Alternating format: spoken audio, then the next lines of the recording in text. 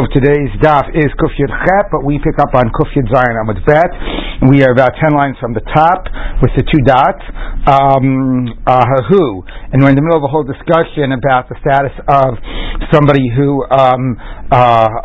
points out to the government, grain property of somebody else, and that's considered an act of damaging, even though he's only doing it through pointing it out, he's liable to make reimbursement. So the Gemara says like this: Who Rabbi Abba. So there's somebody who pointed out, like some property there. The Mataxa, I think it says, is what Rashi says Mataxa is. I don't see what Rashi says. Anyway, that some type of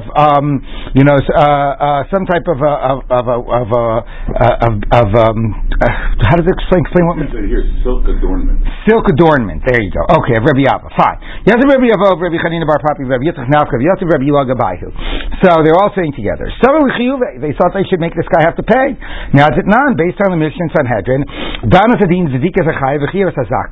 if a judge rendered his judgment, but it was incorrect, little judicial malpractice here, he made somebody liable exempt and somebody exempt liable, or made something Torah, he can't reverse what he did. The Torah is interesting, because why can't you reverse what you did? The Gemara speaks about mixing it up with other grain. Anyway, but now he's actually caused somebody a loss, and it's acknowledged to have been an error. So it says, okay, you can't reverse it for you showing me beso, but you have to now make compensation. So you see, even though that's only with words, if you cause a loss, you have to make compensation.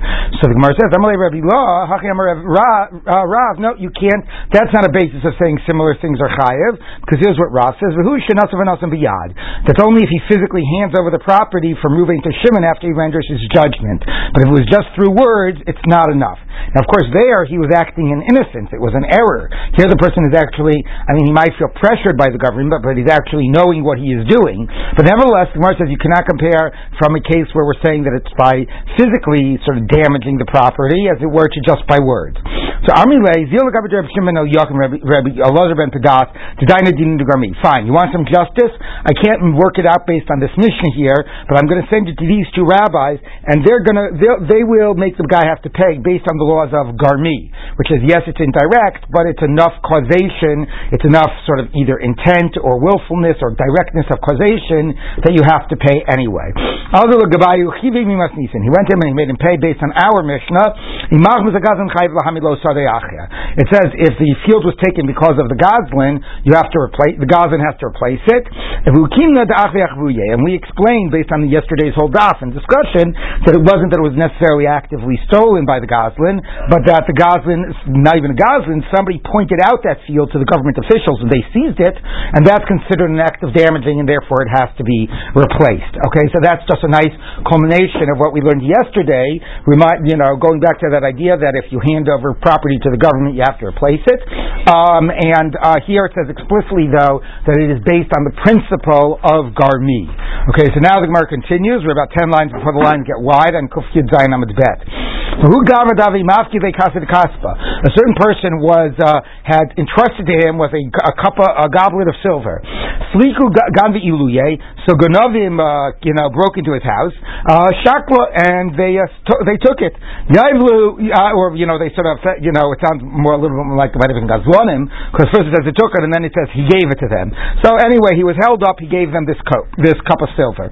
Also, so the case came to Rabbi, because the person who entrusted him the goblet of silver wanted to be reimbursed. He was a shomer, and he handed it over. Maybe he was a shomer sachar. He's chai for gneva. Amalei Abaye said, or it doesn't even sound like we're trying to make him pay as a shomer. We're trying to make him pay as a mazik. He handed over the cup. So Amalei Abaye said, "Hi matzilas mamun chaveru." This guy is protecting himself with his friend's property. Now, of course, you read that and you seem like, so he was just saving his own life. He's okay. But as we've known from the beginning of this sugya, and based on other sugyas in the Gemara, it says, now, we've said multiple times, it can't really mean you're supposed to let yourself get killed, but what it means is that even if, what you did is the right thing, okay, nevertheless, it doesn't free you from liability. The other person's property was still damaged, and you have to still now make compensation. So, and that's sort of like this whole discussion we've had here about this about this handing handing over, of this property to the government. So Rabbi wanted to say it sounds like you should be having to pay. So, okay. So, I'm sorry, did I skip a line? Also coming to Rabba, I think I skipped a line. Patre, Rabba first said he's exempt. I think I skipped that. Why is he exempt? He was, saving his own skin with his friend's property, but ultimately he damaged his friend's property. He should have to reimburse. We see. If he is a wealthy person, then he was held up because people figured, that he had his own money, and therefore the fact that he gave this cup of silver, he was just protecting himself, but it wasn't all, it was his own fault in a certain way. We'll see what it's contrasting to. Well, yeah, for attracting the ganavim. The ilav, where 5 lines before the lines get wide. If he's not a guy that's wealthy, so presumably the ganavim only came to him because they knew that this guy had entrusted this silver goblet. What will you find what they find? Well, then that would be the same. Okay, but basically, if the break-in had nothing to do with the silver goblet, then he's chayav. But if it was all because of the silver goblet, he's exempt. Now, this is not so clear why this is true, because even if it was all about the silver goblet, right, how is this any different than the government who goes to, the troops that go to a guy and say, show us Reuven's field, where it's clearly about Reuven, and he points out Reuven's field, and it says that he's chayav. So how is this any different? Now, this is also a case of nasav and nasav biyad. He did it with his own hand, right? It makes it worse. Right, well... It's not right. It was right. It makes it worse. Right. Thank you. It makes it worse. And right. And if he's so, who cares if it's because of other things? So Tosos says, if you look at Tosos, he lava that the katsu, the avagav damalel nosav biyad chayev. So you hand it over directly, you're chayev, right? And so the Gemara says, Omeri, Dershani shomer shaldas kain ifkidu shiyat atzma boim yavo lava daita to kasa kaspa. So Tosos says, well, if you're a shomer, but it seems to me the point is like this. It's like my agreeing to be shomer this brought all this trouble on me, right? It wasn't like, so therefore to some degree it I don't know, but Tosus, it's funny, okay? Here you seem to have you should have a higher liability. You're a shomer, you're a nosav v'nosan v'yad, even though it wasn't like about you, right? But nevertheless, we saw before, and certainly a nosav v'nosan v'yad, it doesn't need to be about you. So it's not so clear here how this fits in, right, to the earlier discussion.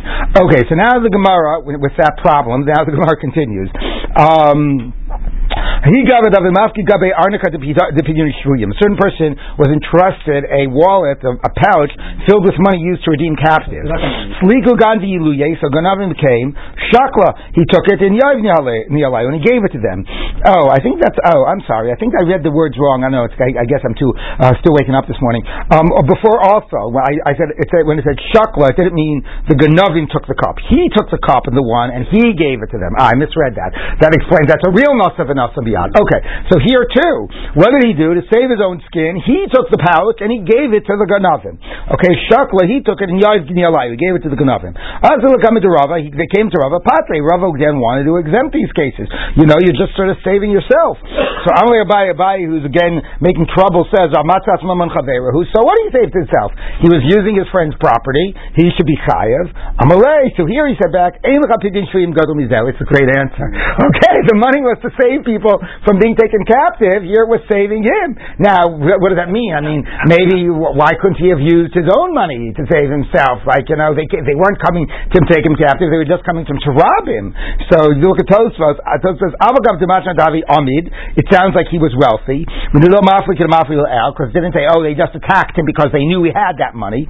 At that moment, he didn't have his own money. If he had his own money, then right, you can't use this. It came for his money. Okay, but nevertheless, if he didn't have his own money, and if he didn't have money, he was afraid what they were going to do to him, physically injure him, take him captive, who knows? In that case, Chashav Pidyon Shuyu. In that case, he's using this money that's entrusted to him exactly for what it's supposed to be doing, protecting the life of a Jew. Okay, but that's only Tosfos says if he could not, do it himself. Alright, but here again you have a case of Nasav and Natan Biyad. He takes it, Shakla, again, he takes it, and he gives it to the Ganavim. But the Chiddush still is before why the Gemara distinguished based on why he was being robbed, like why that exactly should matter. Yes. If he had his own money with him, they would have taken both the piggy Yeshiva's money and his. Well, yeah, maybe they didn't know where he was hiding his money. Right? Maybe he didn't know where he was hiding his money. They came to his house and he had to find some money to give him to get rid of him.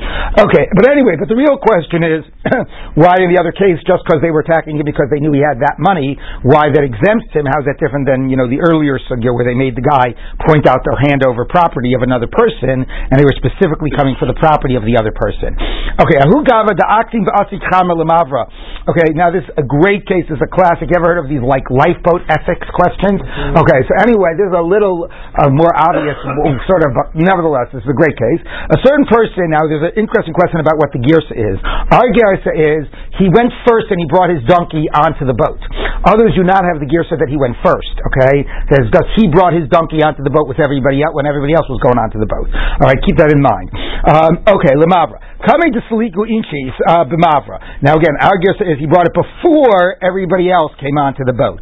Other people have the girsa he brought on his donkey with everybody else. Anyway, Baila Atvue. So the boat was going to sink. Azu Gavra, so a certain person came, Malach Leilachamra Duhu Gavra Vashadulina, and he pushed over the guy's donkey into the river, right? The Tova and the donkey drowned to save everybody else on the boat.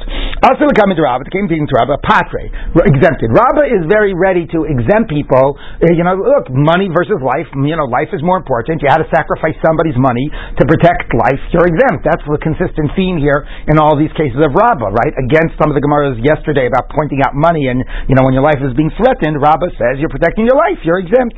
Okay, Amalei Abai said to him, this is getting to be a little a little redundant. Abai said, so what? You were protecting your life, but nevertheless you have to pay for it. Okay, Amalei, no, this guy, now guys, this guy or this donkey was a rodef, was threatening the lives of everybody else.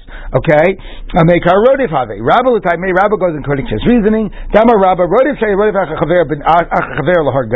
somebody is running after someone else, pursuing him to kill him. And now if the attempted murderer is breaking vessels as he's running after this guy, whoever whose vessels he's doing, whether it's the victims or whether it's any person's, patur, he's exempt, which is ironic, but we discussed this the other day.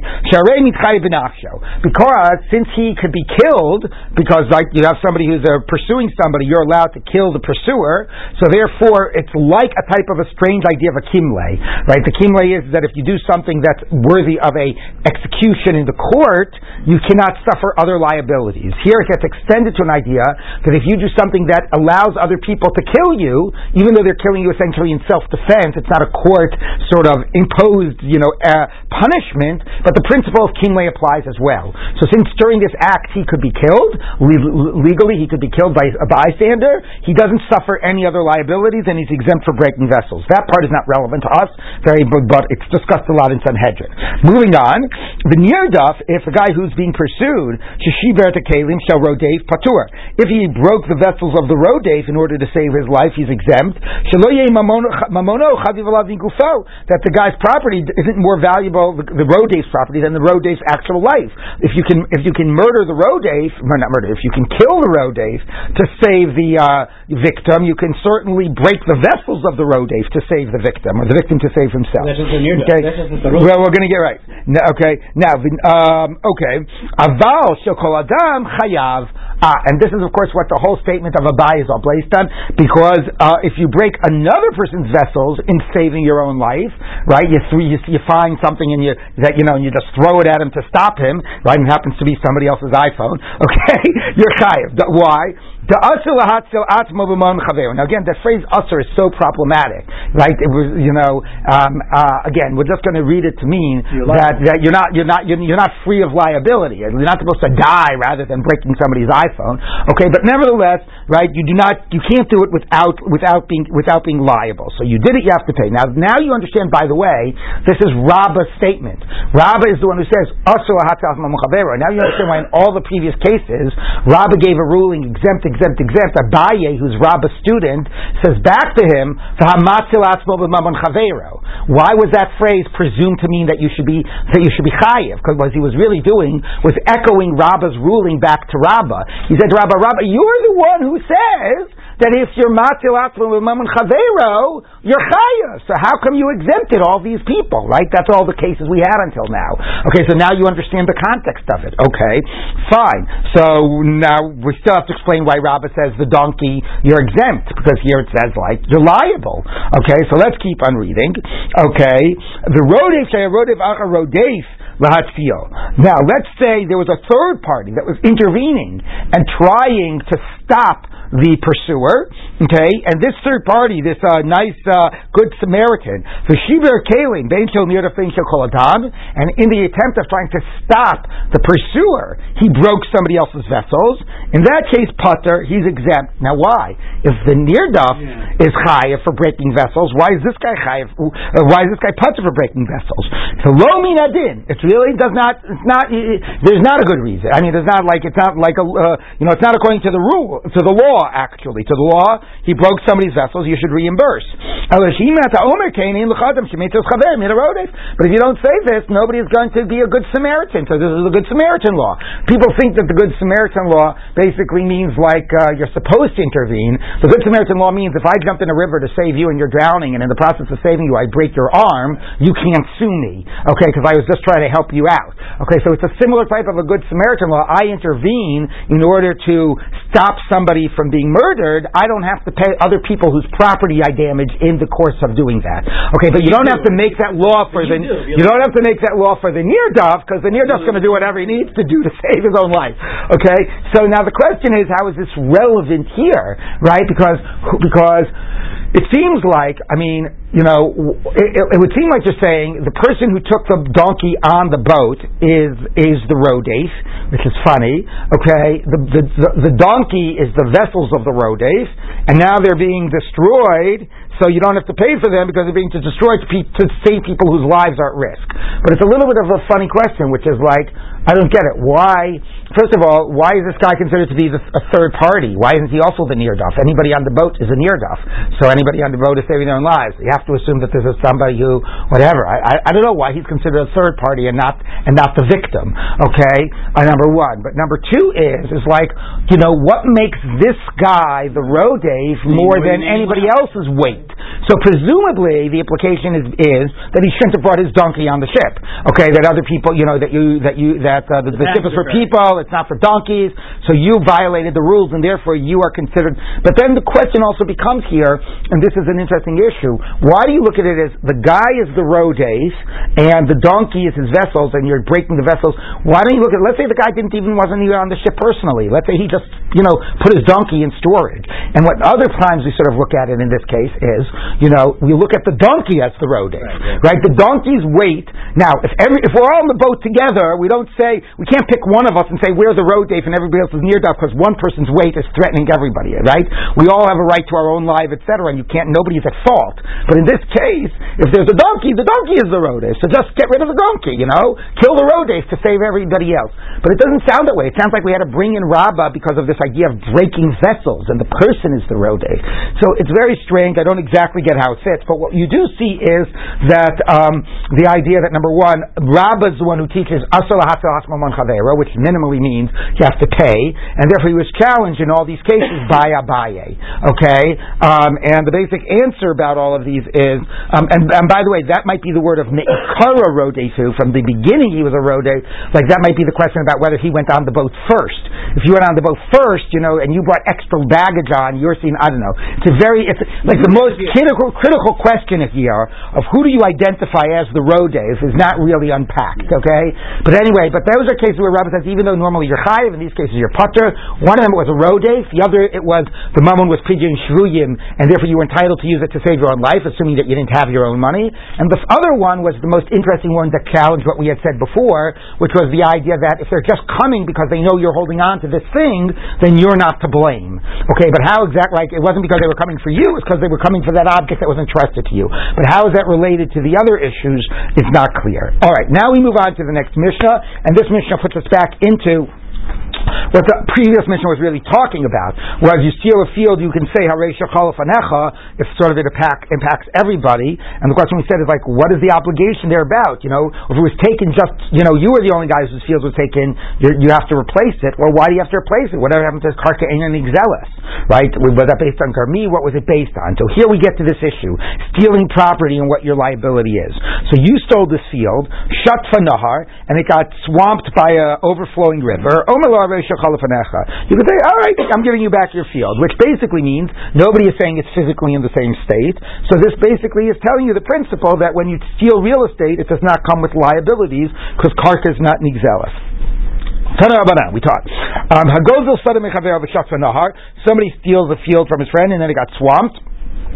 Rebbe Linzer says you have to replace it. It's stolen like anything else can be stolen, and it comes with liability. Either give it back in the condition you got it, or pay for its value. No, you can just walk away.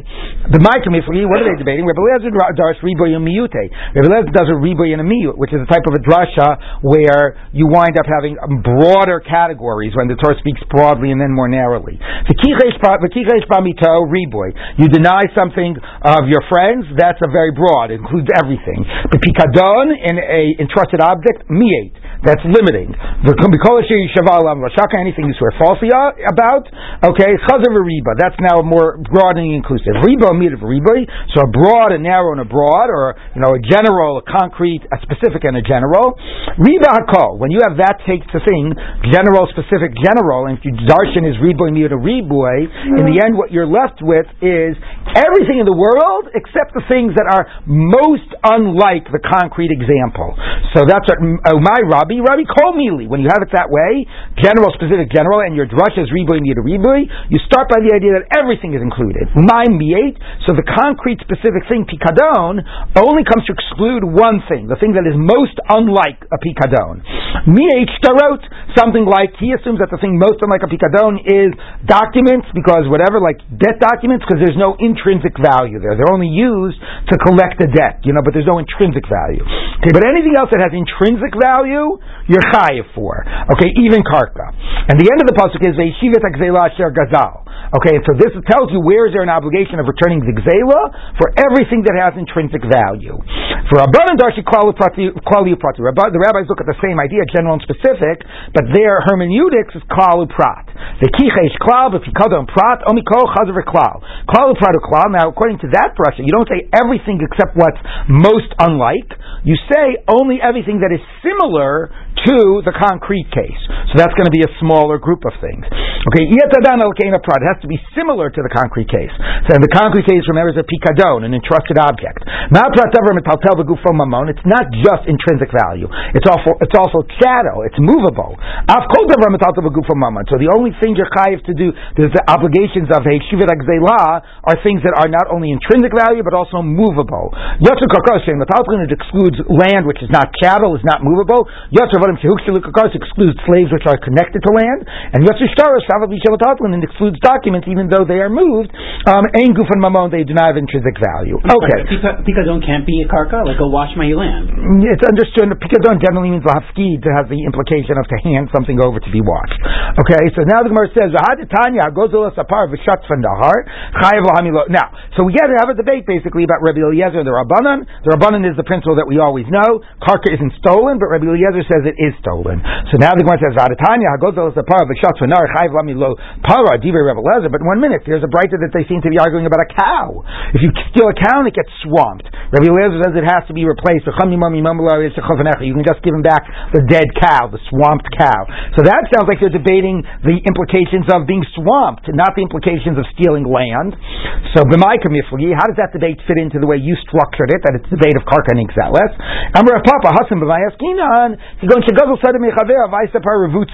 You didn't actually pick up the cow. You seized the land, you kicked the guy off of his property, you seized the land, and there was a cow on the land. And you didn't actually pick up the cow. So if you say, now here you see that the idea of karka and nigzelet is not only the question of, do you have liability that comes with stealing karka? It's whether you are considered to some degree to take possession of land. Because you'll remember, the whole major idea of gzeil and geneva from the beginning of the Masechet is that it gives you certain degree of ownership. That's the irony. That's why when you use it, you don't have to pay for using it and so on.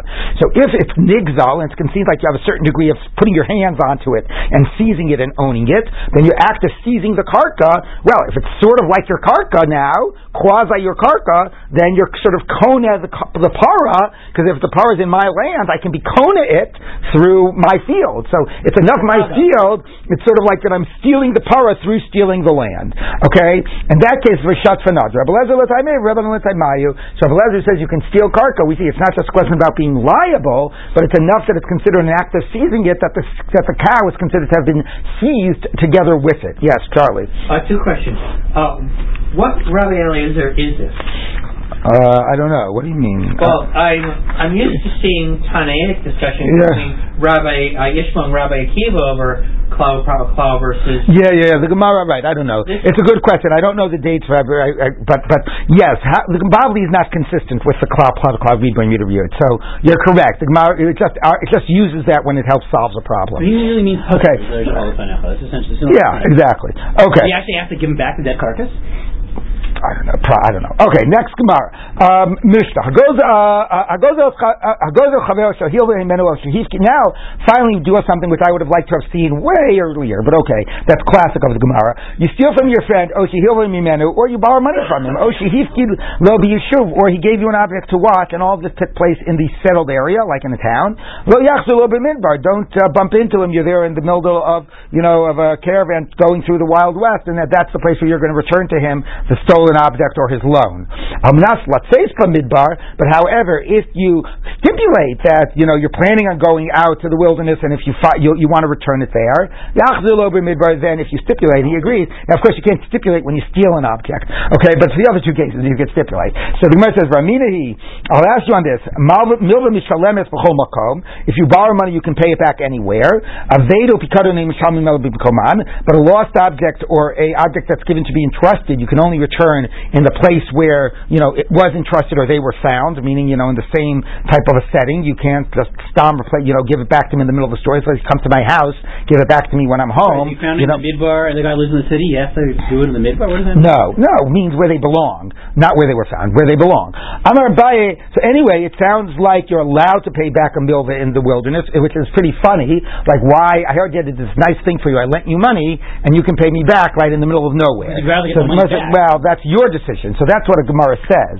No, the guy doesn't have a right to force you to take the money back in the middle of nowhere. Okay, I lent you this money in the city. You'll come to my office during office hours. That's when you'll pay me back. You're entitled to say that. Okay, but he doesn't have a right to force you to take it back anywhere. But you have a right to ask him for it anywhere. Okay, you owed me money. The time to pay back is over. I know we're in the middle of nowhere, but I want my pay up. Okay, whereas opposed to the lost object and the bikadon, that's a concrete thing. So you can say, I don't have it on me. Come back to me where you ask me for it when we're back in the city. Okay? Aveda bikadon lo nidnu litav ela b'imkoman. Fine. So that's about the right of the person to get it back. When can he demand it back? Okay, the money, which is sort of, not a specific concrete object, that he can ask for back at any time. Okay? I don't know what good it's going to do to ask him for it back if you don't have it, but anyway, he has the right to ask it. Okay, now, but you in terms of giving it back, you have to give it back in the sort of, in the proper setting. You can't give it back to him in the middle of nowhere. I'm not allowed to explain midbar unless you stipulate otherwise. So as much as pshita, of course, if you stipulate otherwise, you can do what you want. So the Gemara says, no, lo tzricha damalei. He didn't explicitly agree to the stipulation. The owner said, here, watch this object. Because I have to go out into, to the wilderness, whatever. So watch this object. Amalei iu, and the guy who was given to watch it said, you know what? I also might go camping in the middle of, this, whatever, Yosemite. I was thinking about doing that later next week. If I wind up bumping into you somewhere in the middle of Yosemite, I'll give it back to you there. Okay? And the other guy didn't explicitly say yes, but he didn't say no. So the Gemara is sort of saying, like, it's not an explicit stipulation, then it would be obvious, but it's sort of like he didn't explicitly say no. Of course, I would say, why do you think I'm giving it to you when I'm going to the midbar? Because I don't want to take it to the midbar. Okay, anyway, moving on. So that Mishnah, by the way, really should have been read together with some Mishnayos at the end of the 9th parak, which spoke about the obligation of when can you return an object after you've sworn falsely about it. If you might remember, that Mishnah spoke about running after the guy to the ends of the earth, to Madai, and so on, right? And here, it speaks about, it's implicit, you don't have to necessarily run after him, right? It would have been healthy, it would have been good to hold those things two up like in contrast. On the one hand, it doesn't say you have to run after him, but on the other hand, you can't hand it back to him in the middle of nowhere. Okay? Now, so somebody comes up to his friend and says, you know what, I got to admit to you, I stole from you this object, or I borrowed money from you, you gave me an object to watch, you weren't even asking me for it, I'm just coming and telling you this. I don't remember if I ever paid you back or gave it back to you. Then you have to give it back, because you're admitting that you have liability, but that you incurred liability, and you don't know if you exempted yourself from it. But if you say, I might have stolen from you, I'm not sure, stolen from a lot of people, I don't know if it was you, or whatever, or you say, I might have borrowed money from you. No, you just say you don't even know if the liability was ever incurred. In that case, patur milashalim, because you don't know if you ever incurred any liability to the person. So Itmar. Now, how is this going to fit to a more classic debate? Reuven comes to Shimon and says, you owe me $100. And Shimon says, I don't know. So Rav Huna Rabbi Yehuda Amar Chayev. Rav Yehuda says you're Chayev. It's the principle of Bari V'Shema. Okay, you have a definite claim. The other person can't say he definitely is exempt. Where Rav Nachman Rav Yochanan Amri Pater, you're exempt. Rav Huna Rabbi Yehuda Amar Chayev Bari V'Shema Bari Adif. A definite against a doubtful. A definite wins out, even though the other guy is muchzak, has possession of the money. The definite claim trumps. Rav Nachman Rav Yochanan Amri Pater, you're exempt. No, so Cheskas Mammon wins out. The money's in his pocket. He's the one in possession of it. If you want to take it out, it's not enough to make a claim. Even if he has no counterclaim, you have to actually bring evidence. Okay, that's the general debate. Now, how's that going to fit in our Mishnah? Tanan. By the way, the other thing I should say, let's take a look. Tanan. Aval im omerlo any yodeim hivitani patur. So he says, I don't know if I borrowed, it's exempt. That's the exact case that they're debating, Bari V'Shema. So Heichidami, what's the case? If the guy is not saying you owe me money, Shimon just comes to Reuven and says, I never know, I might have borrowed money from you. Reuven is now the one saying okay, I don't know. So Reuven is not making a demand, it's all Shimon's word, and that's right. So if that's the case, where is it? So if that's true, then even in the first case where he says, I borrowed money and I don't know if I paid you. Okay? Reuven says, alright, I don't know. So in that case, am I chayav? The assumption is if Reuven is not making a claim against Shimon, then Shimon has no legal liability. So even if Shimon admits that he assumed liability once, I borrowed money from you, I'm admitting that, but I might have paid you, I might not, I don't remember. If Reuven is not coming with a claim against him, Shimon has no legal liability to pay. Okay, if you're not making a claim against me, I don't have any legal liability. So if the idea is that no claim is being made against him, then we can't understand why you're ever chayiv in the Mishnah. Ella to Chovevei. So fine, a claim is being made against him. Reuven says, you owe me money. And in the Rashi says, I know I borrowed, I don't know if I paid back, so he's chayav. But Piktani Seifa, but the end says, patur milashalim, you're exempt. He says, I don't know if I borrowed, you're exempt. Now, how does that work according to the approach of Bari Adif?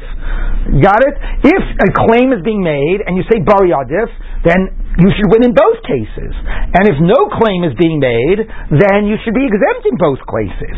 So the Gemara says, Ella, the Chovevei, okay, so the Gemara says, am I chayiv? Ella the Chovevei, fine. A claim is being made. Okay, if that's true, wait a minute. Okay. No claim is being made. And that's why you're exempt in the end. So if no claim is being made, even if you admit you borrow but you don't know if you paid, why should you be liable? If nobody's making any claim against you, there's no legal liability. You're right, there's no legal liability. But you want to do the right thing. Okay? So that could happen. You could say, you know what, I don't know if I borrowed money from you. I think I might have. I want to do the right thing. So even if you want to do the right thing, you're not really obligated if you're not sure if you were ever liable. But if you knew you were liable and you don't know if you were exempt, then midei shemayim you're chayav. Okay? Itmarnami.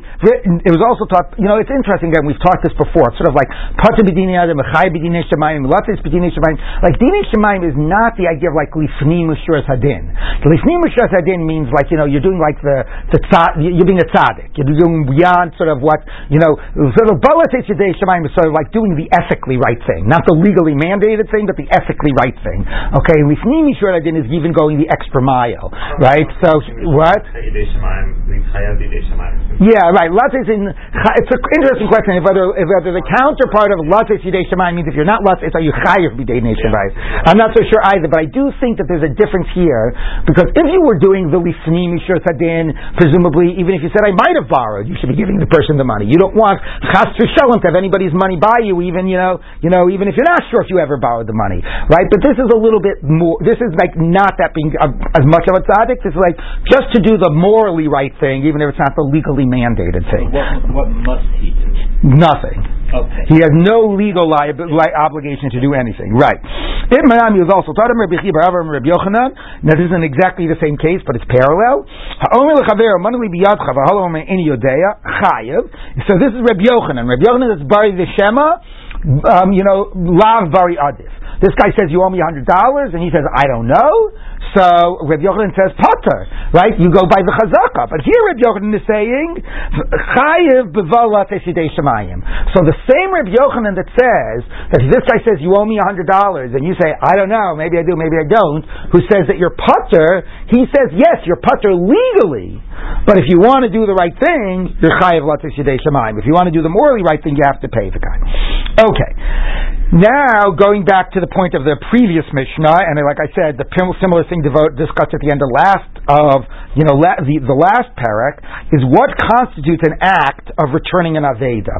So on one hand we said, don't give it to him in the middle of nowhere. Now we're going to discuss the question of how much does he have to be aware that you are giving him back his lost object. A guy steals a sheep from the flock, the chziro, and returns it. Umeit onignav, and the sheep dies or was stolen again. So he has not freed himself from liability, presumably because the owner is not aware that it's been returned. He thought he was just going to surreptitiously, put it back and then not have to own up to this. Okay, he's still chayiv. He has not been yotzei fulfilled his obligation of returning the object. Okay, lo yodu balim lo b'gneivasav lo b'chazirato. But if the owners were not aware, neither when it was stolen nor when it was returned, okay, umanu efatson v'shleimahi, and then they counted the sheep. They do a counting of the sheep at the end of every day, right? So yesterday they counted the sheep and there's only 197, and they didn't know where the other one went. They thought maybe it wandered off, and then today they counted and there's 198. Oh, it must have come back. Okay, and they weren't aware that in the interim you stole it, had a pang of conscience, and returned it. Okay, so in that case, Pater, you're exempt. So the teaching of the Mishnah, the simple way, we're going to have 4 different reads of the Mishnah, but the simple reading of the Mishnah seems to be, if the owners were aware they were robbed, you only fulfill your obligation when you make them aware that you have now given them their lost object back. If they were oblivious to it, then it's interesting, they still need to count. They still need to somehow be aware that the thing is there, but they don't need to be aware that somehow it's been returned. Okay? So it's an interesting middle stage. It's not enough that you returned it. They do need to now know of its presence, but not that it has been, not in the concept that it's been stolen and returned. Yes. Well, they know that they're missing a sheep. They aren't sure that it's stolen. Exactly. Right. They might not even have known that it was missing at all. I just gave that scenario. It could just be they do accounting at the end of the day, and at 9 a.m. you stole it, at 4 p.m. you returned it, and they never even counted and never knew it was missing. Okay, but at some degree, at the end is saying that even if they don't know they were robbed, you're still not exempt until they know it's there. But if they know they were robbed, they have to know that it's been given back. Alright? That's the simple reading of the Mishnah. The Gemara is going to have 4 different reads. Let's take a look. Okay? Amarav, ladat tzarich dat. Shelo ladat minyan poter. If they were robbed and they know they were robbed, then they have to know that the object has been given back for you to be exempt. If they don't know they were robbed, then counting the sheep is enough to exempt you. That's obviously pshat of the Mishnah. Okay? And when does it say when they counted the sheep and saw that they had the full number? That's the last case. If they don't know they were robbed, then it's enough to count the sheep. That's a simple read of the Mishnah. V'shmuel amar, bein l'dat, bein shelo l'dat, minyan poter. No, the counting of the sheep works regardless. Okay? Because then they know they have their animal there, even if they're not sort of fully conscious that they didn't see the Ganav return it, they just are speculating, it must be he had a pang of conscience. Who knows, maybe they think somebody else's sheep wandered in. Nevertheless, counting it and being aware that it's there is enough, even if you know you were robbed. Okay? Poter. V'chiktani umanu v'hi shlema patur, and when does it say counting is exempt? Akula, on the whole Mishnah. So it's hard to read the Mishnah that way. It says, if you just returned it, you're chayiv. Okay? But if it was stolen and they weren't aware, or parentheses, even if they were aware, once they count it, you're exempt. It's hard to read the Mishnah this way, so these other reads are going to be really forced reads of the Mishnah, but let's not get hung up on that. Let's just focus on what their principle is. Okay? So Shmuel's principle is being aware that it's there is enough. Minyan is poter regardless. Rabbi Yochanan Amar l'das minyan poter. If you were robbed, then counting it is enough. Okay, you know you were robbed, because then you're aware that it's back. Shelo l'das, if you don't even know you were robbed, afilu minyan lami lotzar, you don't even need to count it.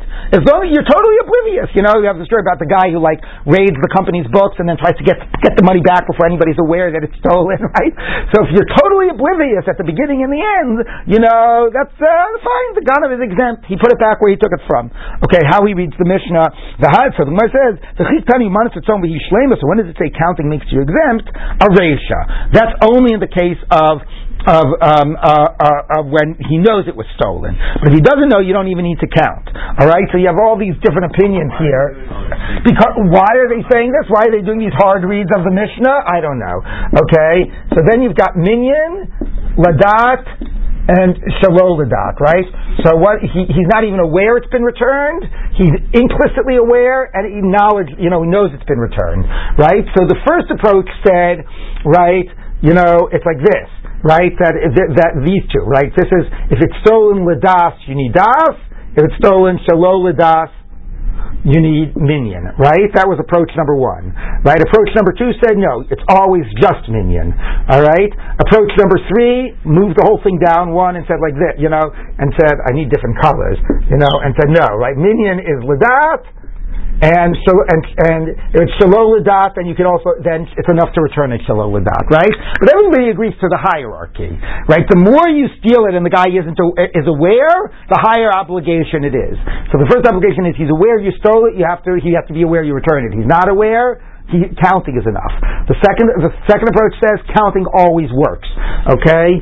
The third approach says no, we just move the whole thing down one. L'das, counting works, so l'das, he doesn't even have to be aware. All of that makes sense. They agree to the hierarchy. They're just taking different positions. Okay? Then you get Rav Chisda, who says the thing that's counterintuitive. Rav Chisda Amar l'das minyan poter. If he knows he was robbed, counting is enough, then he knows it's implicitly it's back. Shelo l'das tzarich das. If you rob him and he's not aware he's robbed, then you have to let him know, I robbed you, here's your animal back. It's not enough that you put it back and he counts it and he knows he has the full amount. So the Gemara obviously is going to want to know what the logic of Rav Chisda is. When does it say counting the sheep works? Al reisha only on the case of l'das. But shelo l'das, you have to know that was stolen, that you're giving it back to him. I'm a Rava, so Rava says, my time is Rav Chisda. Right? Everybody else we can figure out. They all agree to the hierarchy, they just position themselves differently, right, how much is demanded. But Rav Chisda, he's taking the opposite logic. Holiyov, the Ankata Nagri Baraisa. Since it has adopted the practice, or you've encouraged it, to wander away. So meaning, the owner needs to know that this sheep was actually taken away, because that means the sheep is more likely now to break ranks, even though it didn't wander away on its own, it's more likely to break ranks and to wander off. Okay? So if he's aware it was stolen and he implicitly knows that it's back, or maybe even doesn't implicitly, does Rav Chisda need minyan, or what? What did Rav Chisda say? Minyan, yeah. He implicitly knows it's back, that's good enough. Okay, but if he never knew it was stolen, you have an obligation to tell him it was stolen, because then he doesn't know that he's got to keep an eye on this sheep. Okay, so now the Gemara says, keep an eye on the sheep in the first case either. And then Shlomi Dadi just says a minyan. I didn't know you took it. Doesn't know what happens in the interim. Rav Chizda says whenever it's shalol l'das, minyan isn't enough. You have to explicitly let him know that the sheep was stolen. L'das, you need minyan. Right. But the same problem is still there. No, because Rav Chizda is assuming that since he knows it was stolen and now he implicitly knows it's back, he knows to keep an eye on it. Right?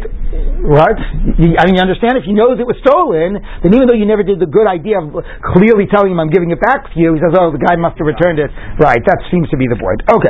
Now, the Gemara says like this. Did Rav really say that implicitly, assuming that Rav agrees to Rav Chizda? Somebody saw his friend, not such a good friend, his neighbor that was lifting up a sheep from his flock, basically preparing to steal a sheep from his flock. Idra Didei, Rama Bekala, and yelled at him, stop, thief! V'shadya, and the thief threw it down. V'lo yada ihadre ilo hadre, and he doesn't know if the sheep ever, was returned to the flock or not. The guy ran away. You don't know. Did he throw it in the forest? Did he throw it back into the flock? Okay. Umeso nignav, and the sheep dies or stolen. Chayav achliusa, the guy was still chayav. So my love. Now, presumably, if you saw that whole event and you were the owner, the first thing you would do after seeing that would be what? Would be to count the sheep to see if you got your sheep back. So my love, avagav the money, even though you counted your sheep. So here's the case. It's l'das. You see it being stolen. You counted your sheep, and Rav is saying still chayav. So why is Rav seem to agree to Rav Chizda that minyan is enough when it's l'das? Here, presumably, minyan wasn't enough. So the Gemara says, low money. No, it's before you had a chance to count it. Once you counted it, that would be enough. All right. Now let's go back to Rav's position. Rav is the one that's the best read of the Mishnah. L'das requires das. Shalom l'das requires minyan. If the Ganav returned it to the flock in the wilderness, he fulfills his obligation, and it seems to mean that, we assume it means that it was stolen l'das and returned, returned even without informing the person. So let's see what the Gemara says. Amar Rav Chanan bar Abba Mode Rav b'Rakuasa. No, the Rav agrees by a sheep with like splotches. Those called splotches? What? Spotted. Anyway, spots. Well, I know spots. Anyway, the point is that it's considered to be l'dat if he can identify the sheep. He sees concretely. You don't need as a ganav to bare your soul and say, oh, I stole, whatever. It's not about your tshuva. It's just that implicit versus explicit knowledge that the sheep is back. So counting, implicitly, I have the full number. You don't really, there's still a little part of you that wonders, did I really get the sheep back? Maybe, I don't know, some sheep gave birth, maybe I miscounted. But in this case, you see the sheep back. You identify that sheep, and therefore that's considered to be l'das. Okay? Fine. By the way, Rashi says, I'm sorry, I misread this, or at least I didn't read it the same way Rashi does. The Rashi understands that it was a case of shalolidas, and the point is you didn't even need minyan, and he says seeing the splotches and identifying the sheep counts as minyan. Alright, so the Gemara wasn't clear what it assumed by this case. Was it assuming that it was shalolidas, and the question was, how come you're exempt? You didn't even count the sheep, and the answer is, you don't have to count the sheep. You see it's back. Okay, that's the easier way to read it. That's the way Rashi read it. So forget what I said. I was trying to make identifying the sheep as good as the case of l'das, but Rashi is just saying it's as good as the case of minyan. Okay, so the question is, how can Rav say you need minyan? Here Rav says return it, and he never says that you needed to do minyan. And the answer is, okay, you didn't need to do minyan, because the guy could just tell, by seeing the sheep, he could tell that the sheep was back. Okay, so now the Gemara says like this. Let's say these different debates of Amoraim are linked to the debate of Tanaim. Somebody steals a sheep from the flock, or money from a wallet. Okay, just put it back where you took it from, presumably even without telling the owner. Rabbi Kiva Omer Tzaras Asbalin, you have to tell the owner, so that certainly seems to be related to this debate here. Savrua, we assume everybody agrees for Rav Yitzchak. Person's always checking out their wallet, feeling in their pocket, making sure they have the full amount of money in their wallet. My love, Besela is das. So it must be because person's always feeling their wallet. They know as soon as they've been robbed. Okay, so that makes it a case of Ladas. So then what's the debate of whether it's enough to put it back in the wallet or you have to tell? But Pluk said the Rav Shmuel. Okay, so the debate is, he knows that it's been stolen because he checks his money in his wallet and he sees he thought he had $100 and now he only has $80. Then you sneak it back in his wallet, he checks his wallet again, he sees he has $100. So that's like minyan, right? It's like he counted the sheep. So it was Ladas. So Rabbi Shmuel says just put it back in his wallet. Minyan is poter. He'll be aware that it's back. And Rabbi Akiva says you have to tell him it's back. You have to actually do it Ladas. So that's the debate of whether when it's Ladas, is minyan enough? Or do you need it to return it Ladas as well? Now the case of the sheep, people don't know immediately that their sheep is stolen. They got big flocks of sheep. So that's the scenario of Shelo Ladat. Very nice. Like, the wallet is a debate of Ladat. The sheep is a debate of Shelo Ladat. So what's that debate about? B'tleh Shelo Ladat. Rabbi Yochanan. So that's a debate of, according to, Rabbi Shmuel, put it back and presumably it'll be counted and that'll be enough. And Rabbi Akiva says, no, you have to actually tell the guy, because even Shalom Das requires Das, like Rav Chisda. Remember, we're afraid the sheep will wander off, so even with Shalom Das. Okay, so here we have two debates we can say one is a debate of Ladas, one is a debate of Shalom Das, and all the different opinions are covered in these two debates. So the Gemara says, I'm a Rav Zid, no, that's not necessarily what's going on there. If it was a shomer, actually Rashi takes out the word shomer, it was a ganav who stole, maybe everybody agrees like Rav Chisda, that if it's shalom l'das, you need das. It's so funny, it goes back to Rav Chisda, which is the most counterintuitive position. Anyway, if it's l'das, minyan is enough. This is a really interesting debate. A shomer appropriated the object he was given to watch. Okay? But what did he do with it? Like, he didn't steal it out of the owner's house. You gave me your wallet, and I decided, maybe I took your money and put it into my wallet. Okay? That would be even an extreme case. Maybe I just decided I was going to put it at the bottom of my sock drawer and I wasn't going to return it to you. But I haven't really done anything with it. And the question is, to what degree am I still a shomer? So to what degree can I return it to you by just deciding to put it back where I took it from? I'm returning it to me. You understand? I'm the shomer. I represent you. So I stole it from you, and I was like, okay, fine, I'll give it back to him, and I'll just put it back to where, I'll put it back into to where I was watching it from. Is that considered like I returned it to you Ladas, and I still representing you, and then I still a shomer, so it's considered a returning Ladas, okay? So that's the question. Returning it back, I took it away from the place in my closet where I was watching, and I put it at the bottom of my sock drawer, and now I'm going to put it back to where I took it from. The moment you put it in your sock drawer, you stop being a shomer. So now you have to be machzir l'das. This is the case of shalom l'das, sarich das. We're going like Rav Chisda. Okay, Rabbi Shmuel Savar, no, you're still a shomer, so returning it to yourself is a returning l'das. Okay, now the Gemara, so that's different ways to explain that debate. Now, lema minyan poter tanahi. Now, this question whether counting works. Let's say that, in the cases of l'das or whatever. Let's say that's a debate of tanaim. Tanya, I stole from you. Presumably, in this case, you don't know I stole from you. I feel guilty about it. So rather than coming and being honest about it and giving you the money back, I buy something from you, and I stick, and I put extra money in the money I'm paying you. I buy something for you for $20, and I pay you $40. Okay, so Tani Chada Yotza. I was Yotze Mechiv of returning it. Tani Idach Lo Yotza. You didn't. Savrua Dekuli Alma Isluk the Rav Yitzchak. Everybody agrees Rav Yitzchak. You're always checking out your pocket and your wallet. The Shah. So when I gave you extra money, you would immediately realize that you had extra money on you. It's like a minyan. Okay? So you got it. I overpaid you as a way of paying back. We're going to assume you're going to always readily check your wallet, so you'll very soon find out that you have this money, that you have this extra money. So that's a case of minyan. My love, the Marsav minyan poter. Now you'll know you'll have extra money, even though I didn't come forward and say I stole from you. That's nevertheless enough. The one says you weren't. No, it's not enough to know you have that extra money. I have to tell you that I'm paying you back. Amri, no. Eastfield like Rabbi Yitzchak, or we'd hold like Rabbi Yitzchak, and therefore you would count it, and you know you had extra money. Everybody would agree, meaning would exempt.